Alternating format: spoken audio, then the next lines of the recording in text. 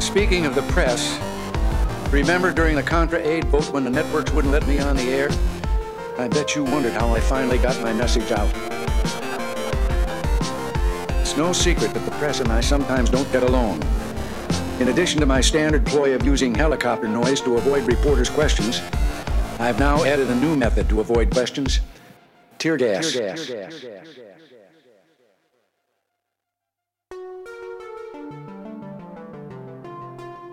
You in others.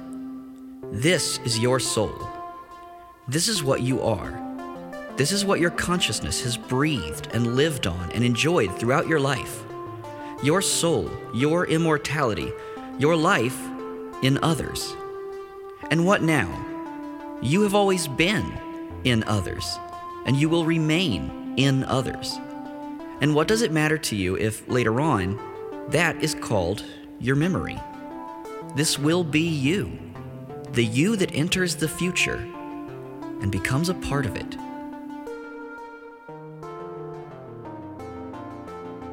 One of the questions that socialists and communists get asked pretty often is, what if someone is special? How are they recognized and rewarded for being extra smart, or extra talented, or extra hardworking? This seems to be a legitimate question, and the answer to it doesn't come easily for people who are used to living in an ostensible meritocracy, or at least believe themselves to have been living in one. On the most radical end of the spectrum, the prompt and usually derisive answer is, they aren't. No one is special because everyone is special. All hierarchies are destroyed by the tautological mechanism of everyone already being equal. To my knowledge, nobody seriously believes that any system could be implemented that reflects this, nor does anyone believe that individual human relationships could be so drastically simplified. In fact, I'd hazard a guess that even some of the most stringent anarchists would rebuke that notion as a cartoonish mischaracterization of left-wing ideals. So then, would people get recognized for their achievements? If so, how? Simply put, yes, of course. And probably with money and fame. Ever heard of the Bolshoi? While the eventual goal of communism is the dissolution of class, money, and the state, those things probably won't happen for a while. And when they do, people are going to be people. And we will always express and seek appreciation. What needs to change is the system through which wealth is generated. The accumulation and protection of wealth in a capitalist system necessitates the exploitation of someone somewhere along the line. And this needs to change immediately. In the meantime, you have to ask yourself some certain questions in a certain order, the answers to which, respectively, separate the progressive from the status quo, the communist from the capitalist, and the revolutionary from the opportunistic. Could life be better? What will make it better? And how far am I willing to go for that to happen?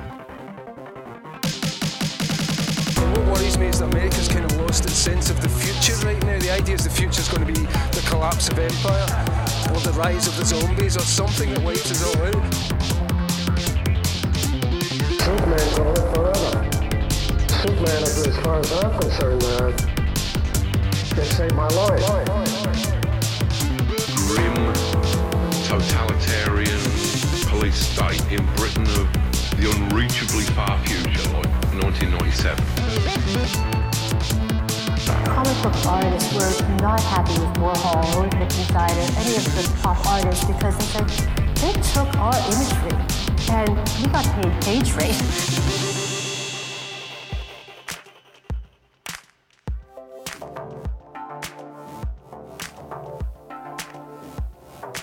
We left off the last episode rather abruptly. I'll chalk this up to the pacing of the comic and not the podcast, but I'm certainly no neutral authority.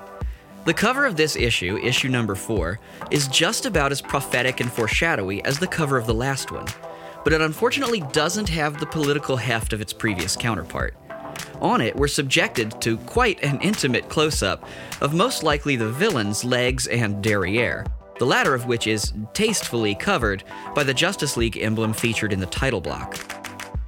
Within the superheroic split and thigh gap, we see Booster Gold, garishly armored conman from the future, shocked and near cowering in response to this imposing vision, standing over the unconscious forms of the Justice League, who have presumably been bested by our mysterious antagonist. The cover and the title text, Booster Gold battles alone for the future of the Justice League, certainly make the situation seem dire. And the narrative peaks and valleys would be dire for sure, were a recounting of them to omit the cartoonish in-betweens and how they got their moments. But we'll save those for the appropriate points in the episode. There's really not a whole lot of content in this issue that translates to the audio format unless you all want me to describe every single punch and blow, which I might end up doing, who knows. An unspecified amount of time has passed since the last issue, but it's probably not more than an hour or so. The League are discussing Maxwell Lord's past and recent transgressions against them, particularly the unauthorized League communicator he gave to Dr. Light, which we just learned about, and the fact that he's just broken into the League's headquarters and brought Booster Gold with him in an attempt to get the League to accept Booster into their ranks. Of course, we have to meet our requisite quota of Guy Gardner, the Green Lantern, being unnecessarily combative and shitty, so he antagonizes Batman during the meeting and makes fun of Captain Marvel, who, I will remind you, is now known as Shazam, but I'm going to keep calling him Captain Marvel because that's how he's referred to in this story. The actual members of the League are sitting around the conference table at the League headquarters and sniping at each other. Mr. Miracle, escape artist extraordinaire from the hellish planet of Apocalypse, displays his technical prowess by mentioning that he's almost finished upgrading the headquarters security system, further convincing me that Blue Beetle, who's supposed to be yet another variation on the theme of genius inventor turned superhero, is only around because of his sweet, sweet beetle-shaped plane. We'll come back to the topic of genius inventors and weapons designers in superhero comics in a later episode or two. Reed Richards of the Fantastic Four, Tony Stark, whom you all know as Iron Man, Ray Palmer, aka the Atom, the Hank Pym version of Ant-Man/Giant Man, Bruce Wayne needs no introduction, of course, and my problematic second favorite comic book character of all, Bruce Banner, the Hulk. Almost all of these characters have something pretty awful in common, and it's not just that they're white men. But we'll get to this down the road. Right now, Mr. Miracle has given us something to think about. What is security? How do we define it? In this case, it would seem like a fairly straightforward question with an easy answer. Mr. Miracle is talking about a system of physical deterrences designed to stop unauthorized individuals from entering the property. When the ray reaches number 5, the blast goes off. That's it. That's the security he means. But security from what?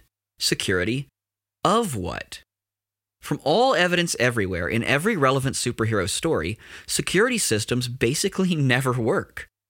They're only ever referenced when they fail. And when they do, the superheroes that the systems were protecting invariably fight off the interlopers with their superior abilities, or their friendship or something. Friends forever. So then these systems are evidently designed to protect superheroes from those who can't fight off automated defenses. Or, in other words, from people who are weaker than they are. This may seem ridiculous, and it is, but it's not an entirely distorted reflection of real-life systems we have in place now. Security, in its current most popular usage, is almost exactly what we've seen here. It's a system meant to hinder, quote, weak people from infringing upon the property of the, quote, strong. A key difference between the superhero version and the real-world one is that real-world security is meant to keep the weak people weak. It is one of the many ironies of capitalism that security, in a capitalist society, ultimately results in and relies upon massive amounts of insecurity for most of the population. And that insecurity takes many forms that run the spectrum from a lack of confidence in one's self or one's abilities, all the way to not knowing where your next meal will come from, or if the police are going to literally murder you, as in violently end your life, for trying to find somewhere dry to sleep. We can expand upon this by revisiting a few concepts from previous episodes. Let's start with the fact that capitalism, as opposed to communism, is an accumulative system. That means that any and all value generated by labor, be it the labor of production or the labor of exchange, is owned by an individual or a group of individuals who, increasingly, have had little or nothing to do with the actual work involved. The justification for this is that these people invested in the tools or facilities that are used to produce whatever goods or services the company provides. In a positively uncanny twist, this is known as capital. So they therefore have afforded others the opportunity to make money working for them.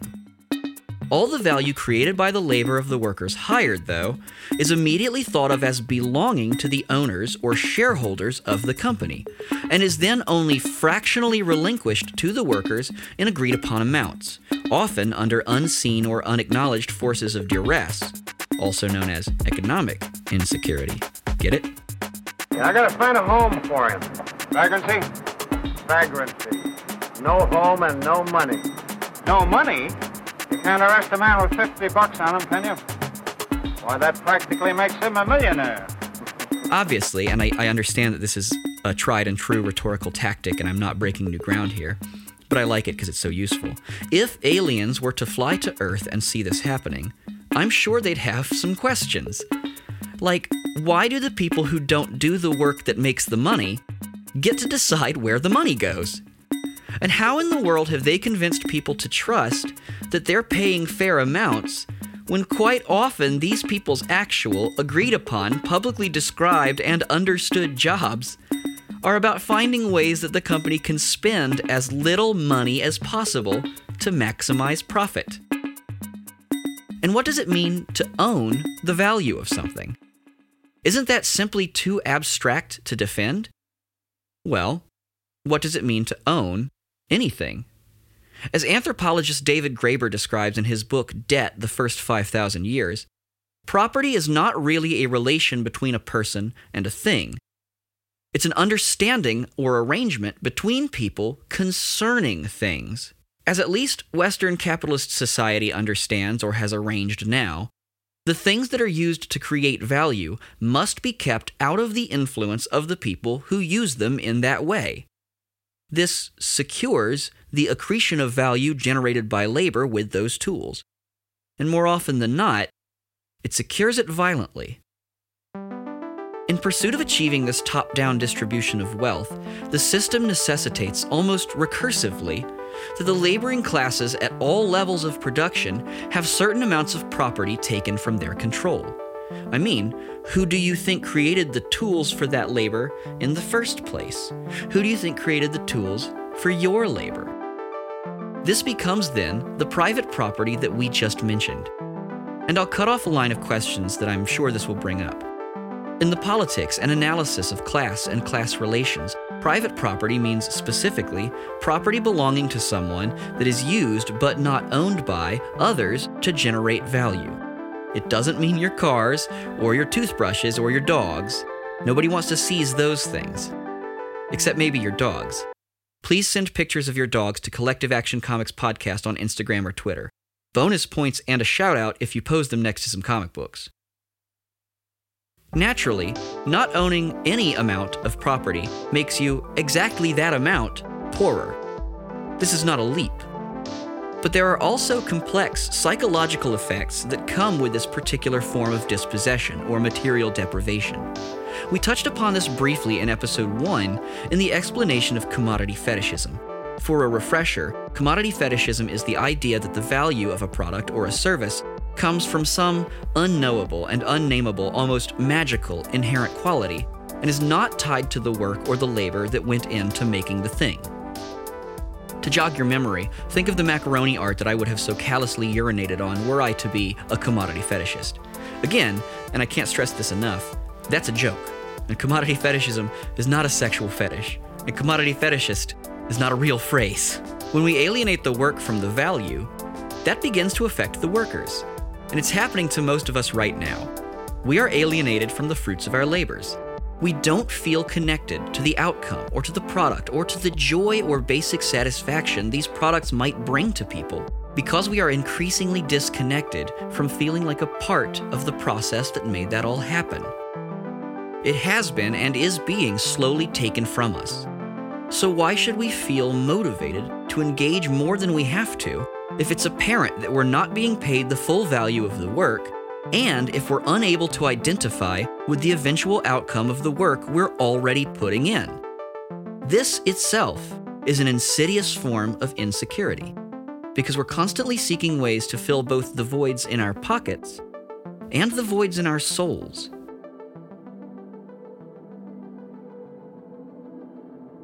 But what does this have to do with security as we understand it in the macro, as we've defined so far? Well, the bosses have to protect a system that is massively and obviously disadvantageous to the hordes of workers that outnumber them somehow, right? This is where the police come in. Yeah, we don't want to do anything to scare your children. That's the last thing we want to do. We don't want to scare anybody. I mentioned in episode 2 that the police protect property, but it's very important that we understand that they actually, and specifically, protect capital. That's why you are never getting your stolen TV back, but American cops in Portland, Oregon will guard a dumpster full of food that a grocery store was getting rid of from people who were hungry and desperate. This actually happened. To quote Bruce Johnson's article, Taking Care of Labor, the Police in American Politics, the new criminology recognizes that the state and its agencies are not neutral arbiters of social and economic disputes, much less the embodiment of the public interest and the public will. The legal order is rather a servant to power, the guarantor of society's class and status inequities. Surely, there can't be that many instances of law enforcement protecting private property.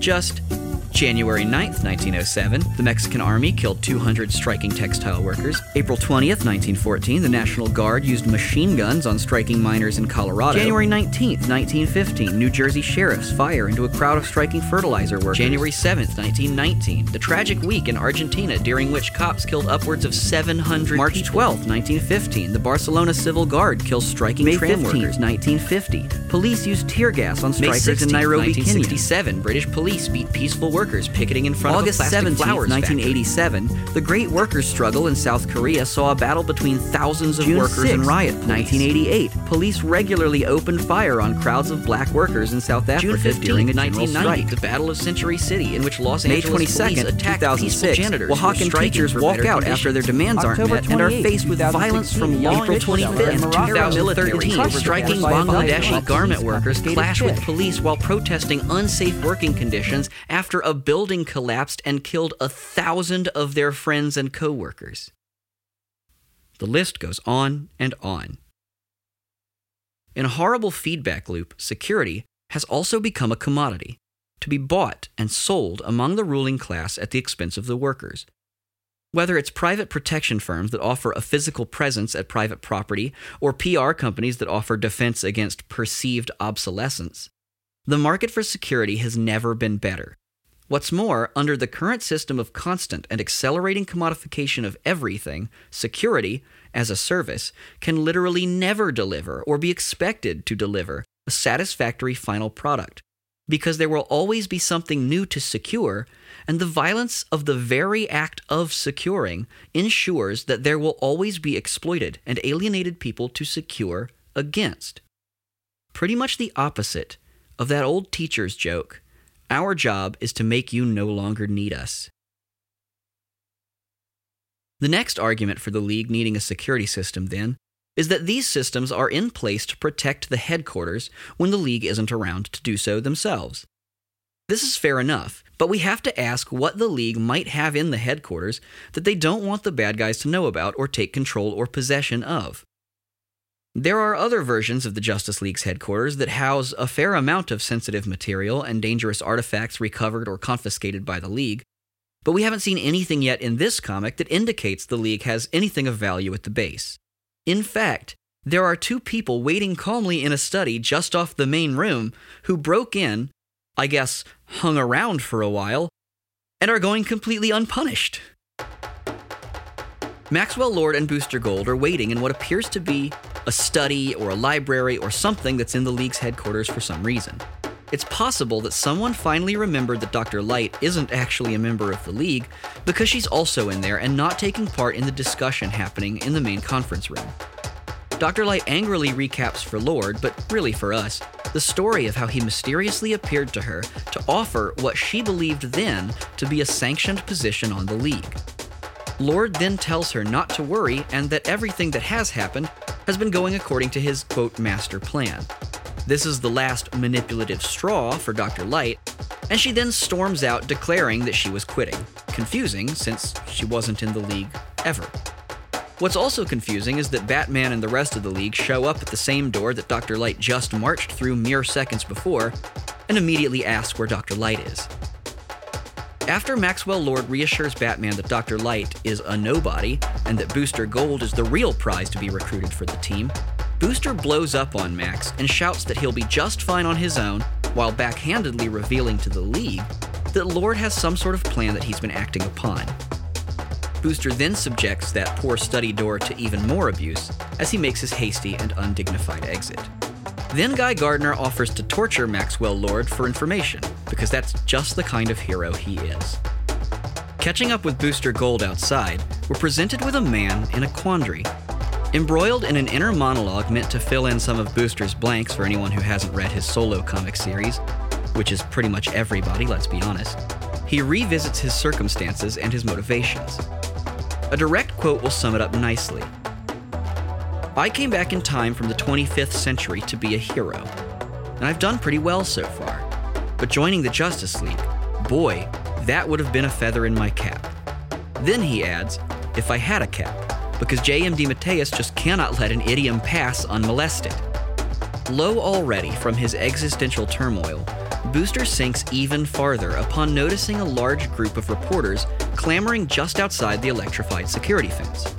Mustering his charm and courage, he approaches them with his head held high, and although we're not privy to his responses to the bombardment of questions, we get a pretty good idea of his swagger from artist Kevin Maguire's mastery of facial expression. And I mean to tell you, that aspect of this series truly is phenomenal. Meanwhile, the issue begins to finally get moving. Using the brouhaha of Booster's interview with the reporters as a distraction, a group of shady individuals sneak to the high-voltage electrical box that powers the League's security fence, and is rather counterintuitively outside of it. And they attach to it some sort of power disruptor that shorts out the circuitry of the system, causing an arc of energy to endanger the lives of Booster Gold and the mob of reporters he's talking to. Fortunately, no one is hurt, but Booster notices just in time a distant figure scrambling into the now vulnerable base. We cut to the rest of the League inside the compound dealing with the brief interruption of power. Black Canary works quickly to get the juice going again, and of course, no one acknowledges this in the slightest.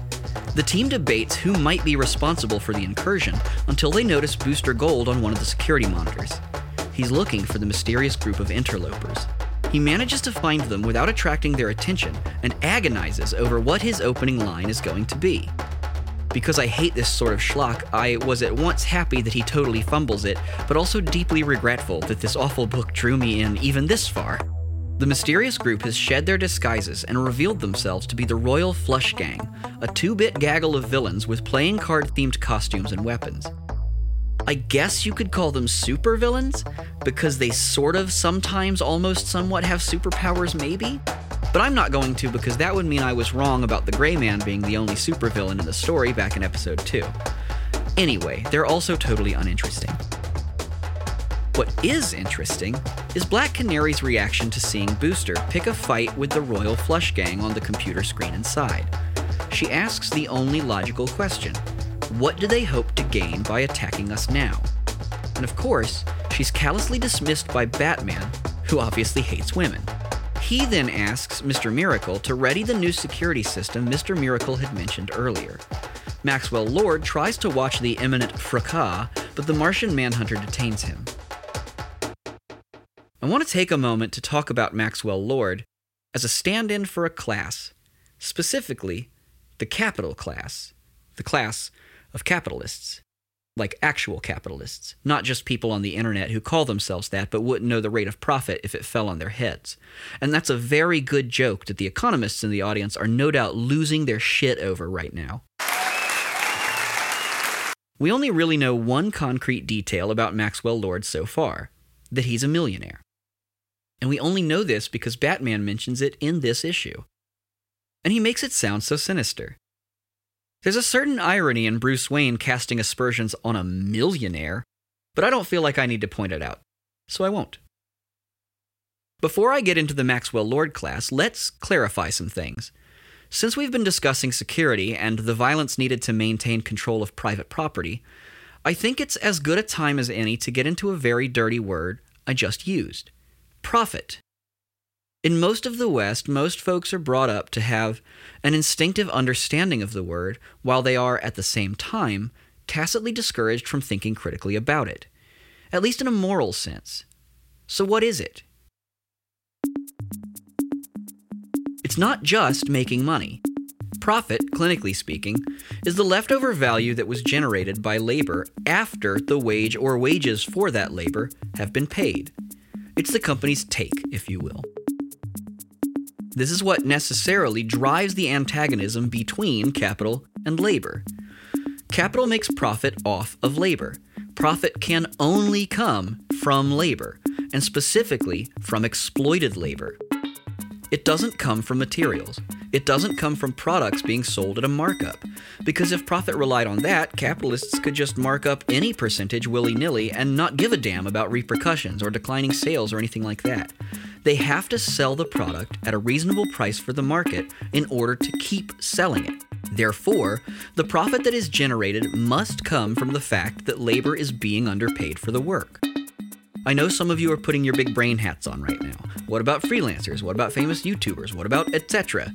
There are many different situations that people are in. Plus, not all commodities and products result in surplus value, the old-timey name for the difference in money you make for your boss versus the money they pay you.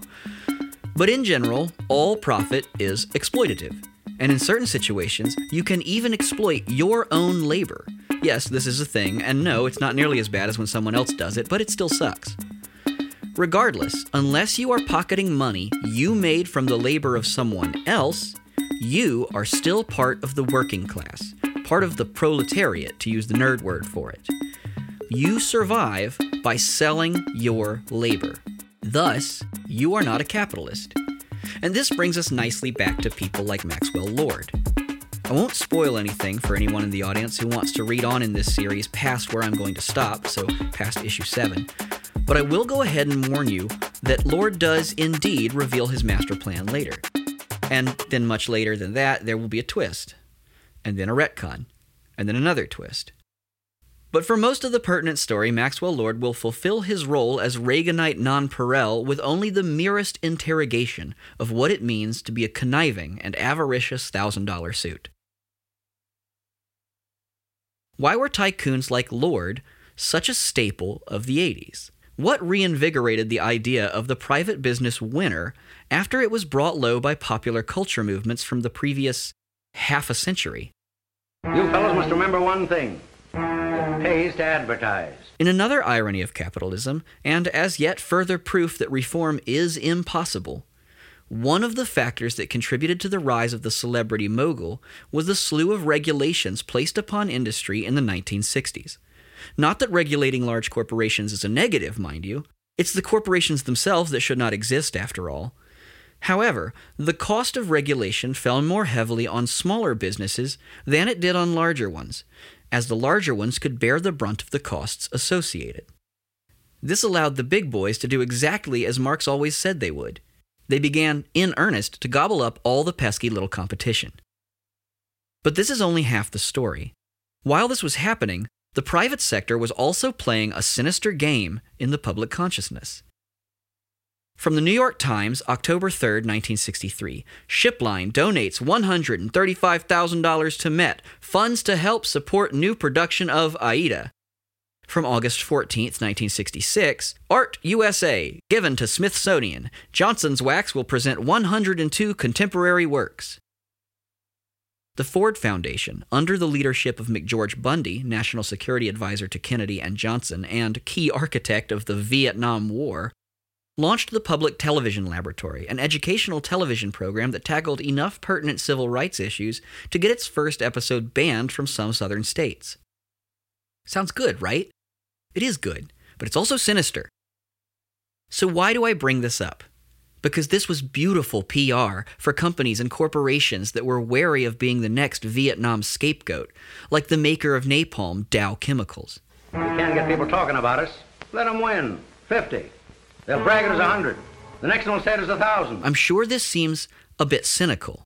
So let's hear it from the statement before Congress of Herbert Schmertz, Vice President for Public Affairs of the Mobil Oil Corporation, in the 1974 Senate hearing on the role of private foundations in public broadcasting. Quote, "I think we would be naive to deny that there is a link between the popular claim for Masterpiece Theater and our other public service efforts, on the one side, and the profitable operation of our business, on the other. As a commercial company, we are concerned not only with day-to-day money-making, but with the climate of opinion in which we can continue to operate successfully, certainly in these days when understanding of oil companies is not exactly a glut on the market. This is a reason we cannot overlook." End quote. So, there you have it. What all this culminates in, then, is an accelerated takeover of small businesses by big businesses, but a cultural understanding that it was the fault of the big bad government that caused this to happen, and not the actual fault of the classy and refined giant corporations who, actually did it. So now we have CEOs and business leaders in the spotlight again, and while there are plenty of 80s movies where a real estate developer is the bad guy, the general consensus shifted positively towards the upper crust. Yes, Maxwell Lord is a bad guy, but he's technically not an antagonist, at least not yet. And despite a series of twists and rewrites over the next 2 decades, it won't be until 2005 that Lord is explicitly shown to have been a true villain all along. But corporate executives, as we have seen, are true villains regardless of motivations they have or actions they take outside of their role in business. The pay structure, the control of private property, the very mechanisms by which one becomes wealthy in a capitalist world are villainous. And no amount of money an individual millionaire or billionaire gives back can make this palatable, because the system that caused the inequality still exists. And this is at its very simplest. Thanks to tax loopholes and benefits designed to bilk even more wealth from the working class and shift it upwards to the capital class, the American taxpayer might subsidize up to 74 cents of every single dollar that a billionaire gives to charity. To quote a piece from inequality.org, "When we think of the value of the tax deduction, we most often consider the income tax. If I'm in the top income tax bracket, currently 37%, then my charitable donation reduces my income tax by that percent. For every dollar I donate, the taxpayer chips in 37 cents of my gift in lost revenue. But when the very wealthy give, the donation not only reduces income taxes, but also lowers their capital gains and estate and gift taxes.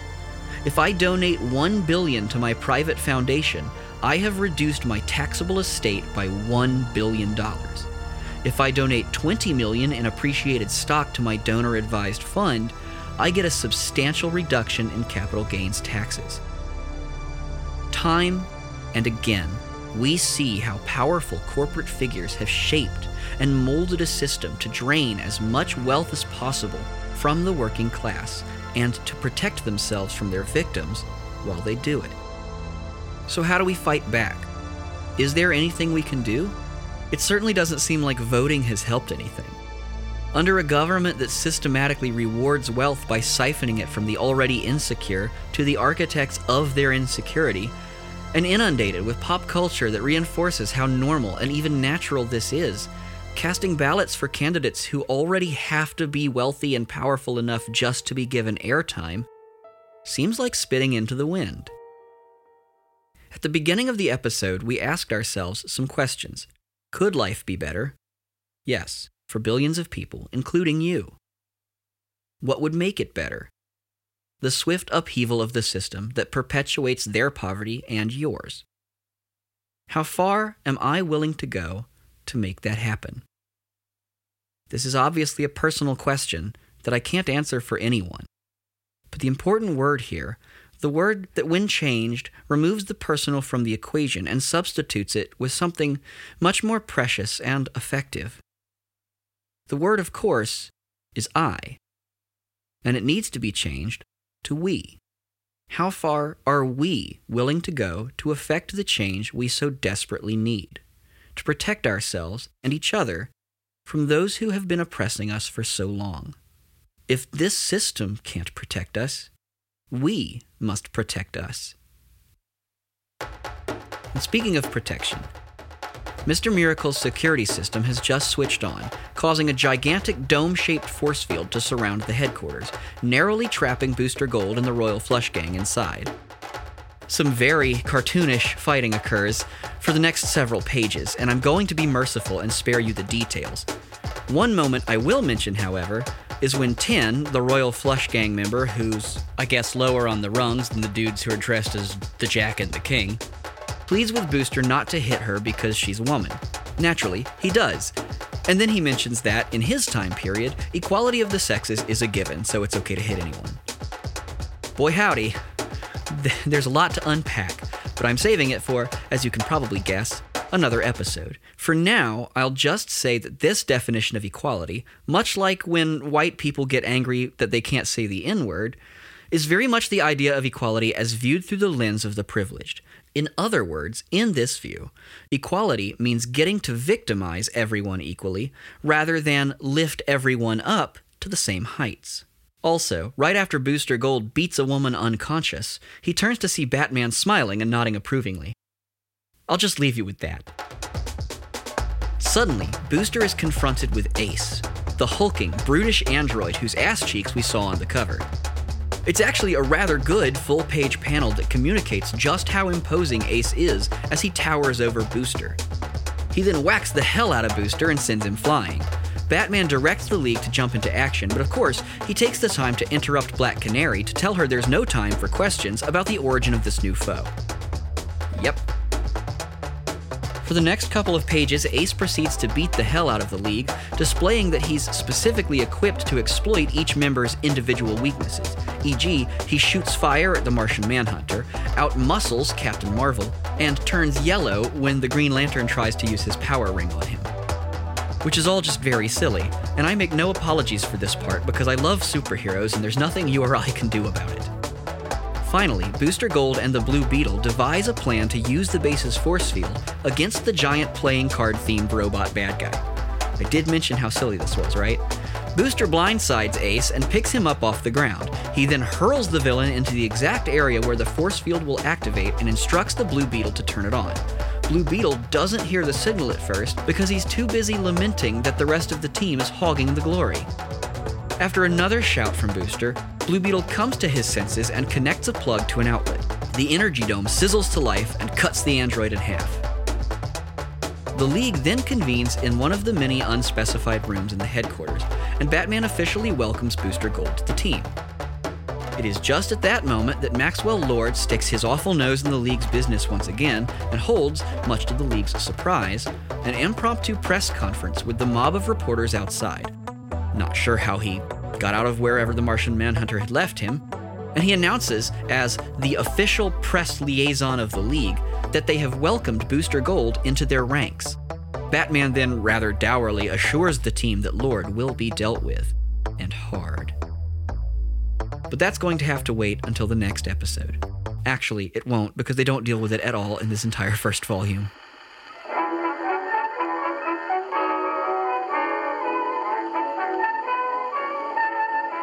Greetings! Greetings out there in Listenerland. This station would like to thank everyone who showed up to the community potluck last week, and also to apologize for the rash of food poisoning that broke out the day after. Your announcer is merely an enthusiastic amateur and takes full responsibility for that one.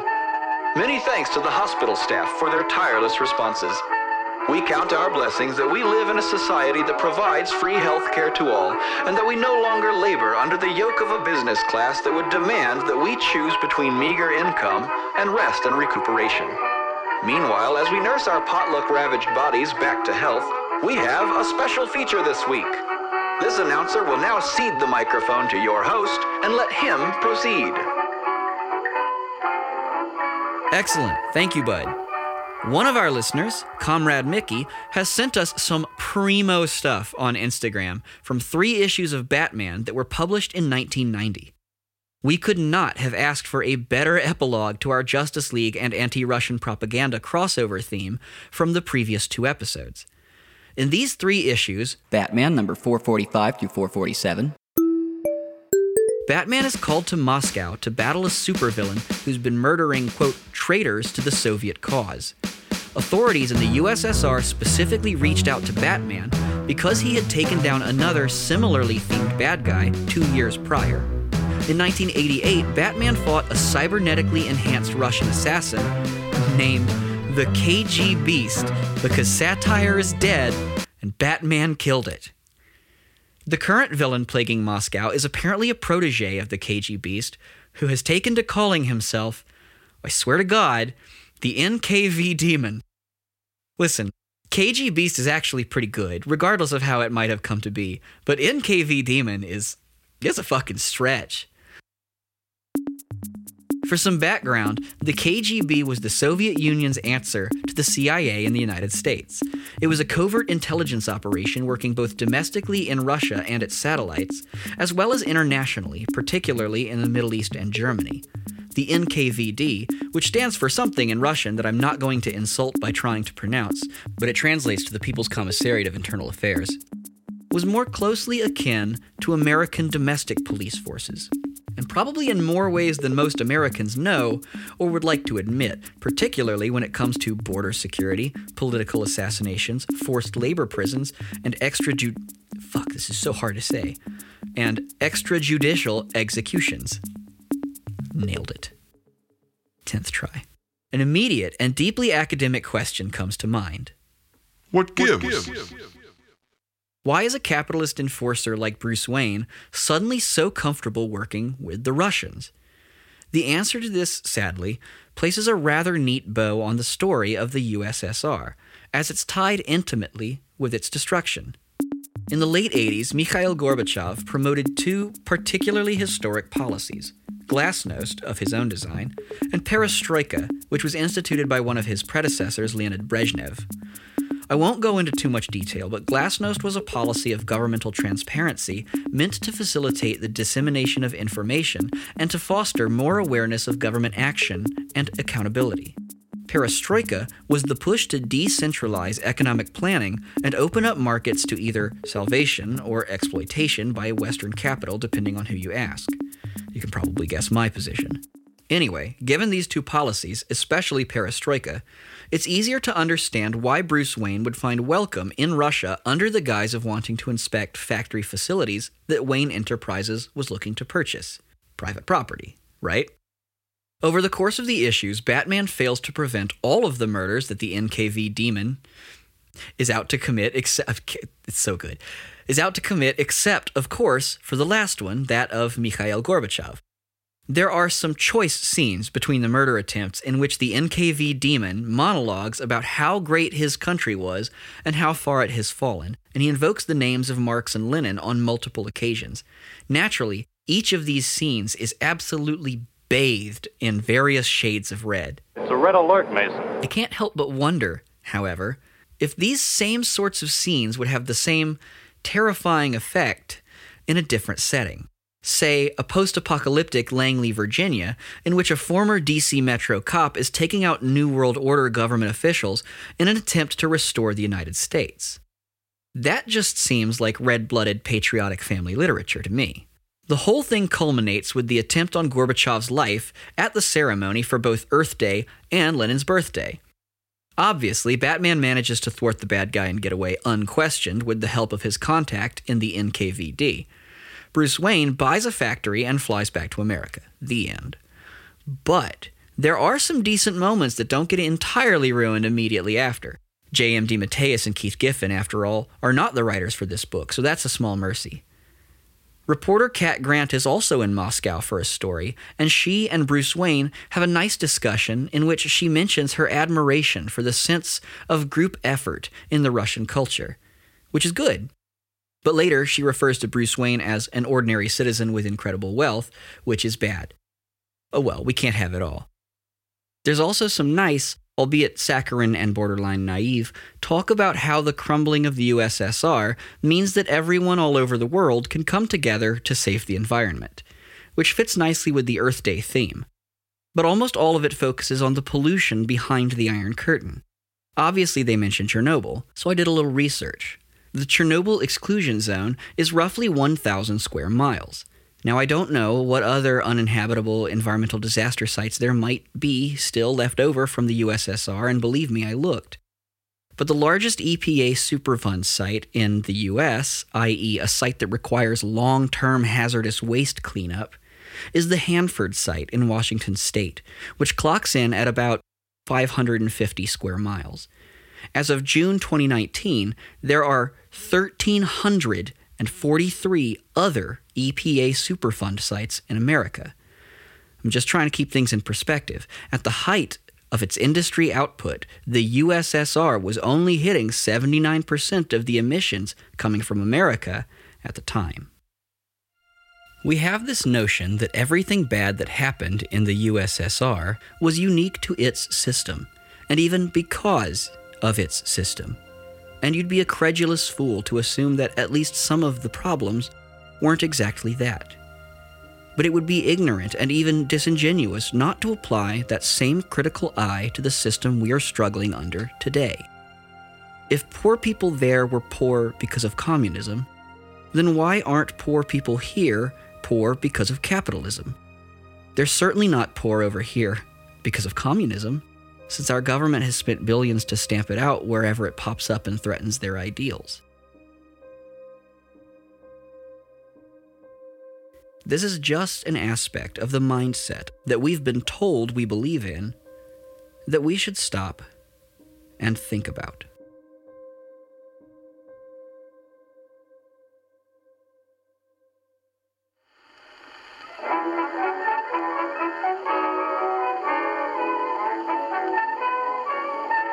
Once again, thank you to Comrade Mickey for sending us that incredible find.